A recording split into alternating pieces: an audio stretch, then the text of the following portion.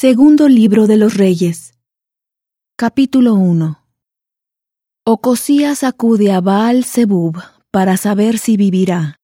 Elías profetiza la muerte de Ocosías. Elías hace descender fuego del cielo para consumir a los soldados que son enviados para aprehenderle. Después de la muerte de Acab, se rebeló Moab contra Israel. Y Ocosías cayó por la celosía de una sala de la casa que tenía en Samaria, y estando enfermo, envió mensajeros y les dijo: Id y consultad a Baal-Zebub, dios de Ecrón, si he de sanar de esta enfermedad.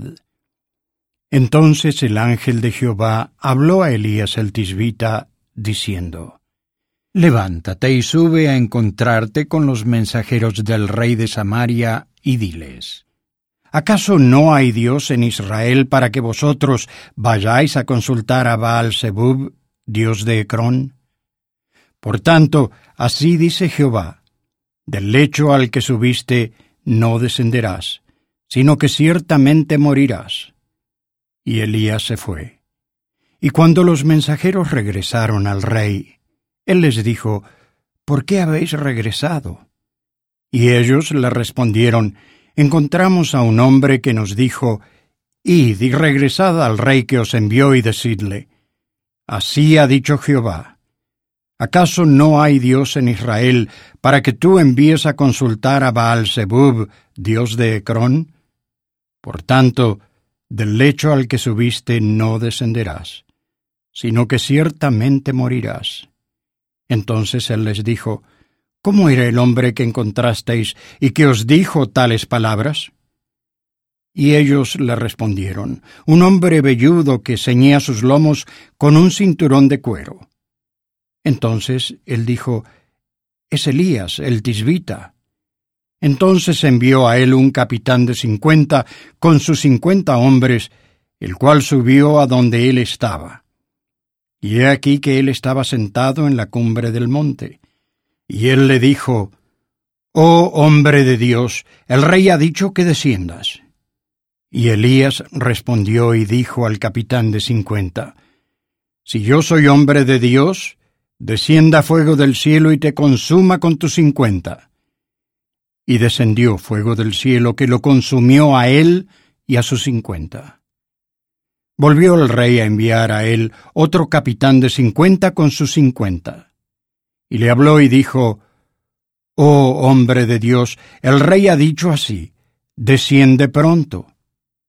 Y Elías le respondió y dijo: Si yo soy hombre de Dios, descienda fuego del cielo y te consuma con tus 50. Y descendió fuego del cielo que lo consumió a él y a sus 50. Y volvió a enviar al tercer capitán de 50 con sus 50. Y subió aquel tercer capitán de 50, y vino y se puso de rodillas delante de Elías, y le rogó, diciendo: Oh hombre de Dios, te ruego que mi vida y la vida de estos, tus 50 siervos, sean de valor ante tus ojos. He aquí ha descendido fuego del cielo, y ha consumido a los 2 primeros capitanes de 50 con sus 50. Sea ahora mi vida de valor ante tus ojos. Entonces el ángel de Jehová dijo a Elías: Desciende con él, no tengas miedo de él. Y él se levantó y descendió con él al rey. Y le dijo: Así dice Jehová: por cuanto enviaste mensajeros a consultar a Baal-Zebub, dios de Ecrón, ¿acaso no hay Dios en Israel para consultar su palabra? No descenderás, por tanto, del lecho al que subiste, sino que de cierto morirás. Y murió conforme a la palabra de Jehová que había hablado Elías. Y reinó en su lugar Joram, en el 2º año de Joram, hijo de Josafat, rey de Judá, porque Ocosías no tenía hijo.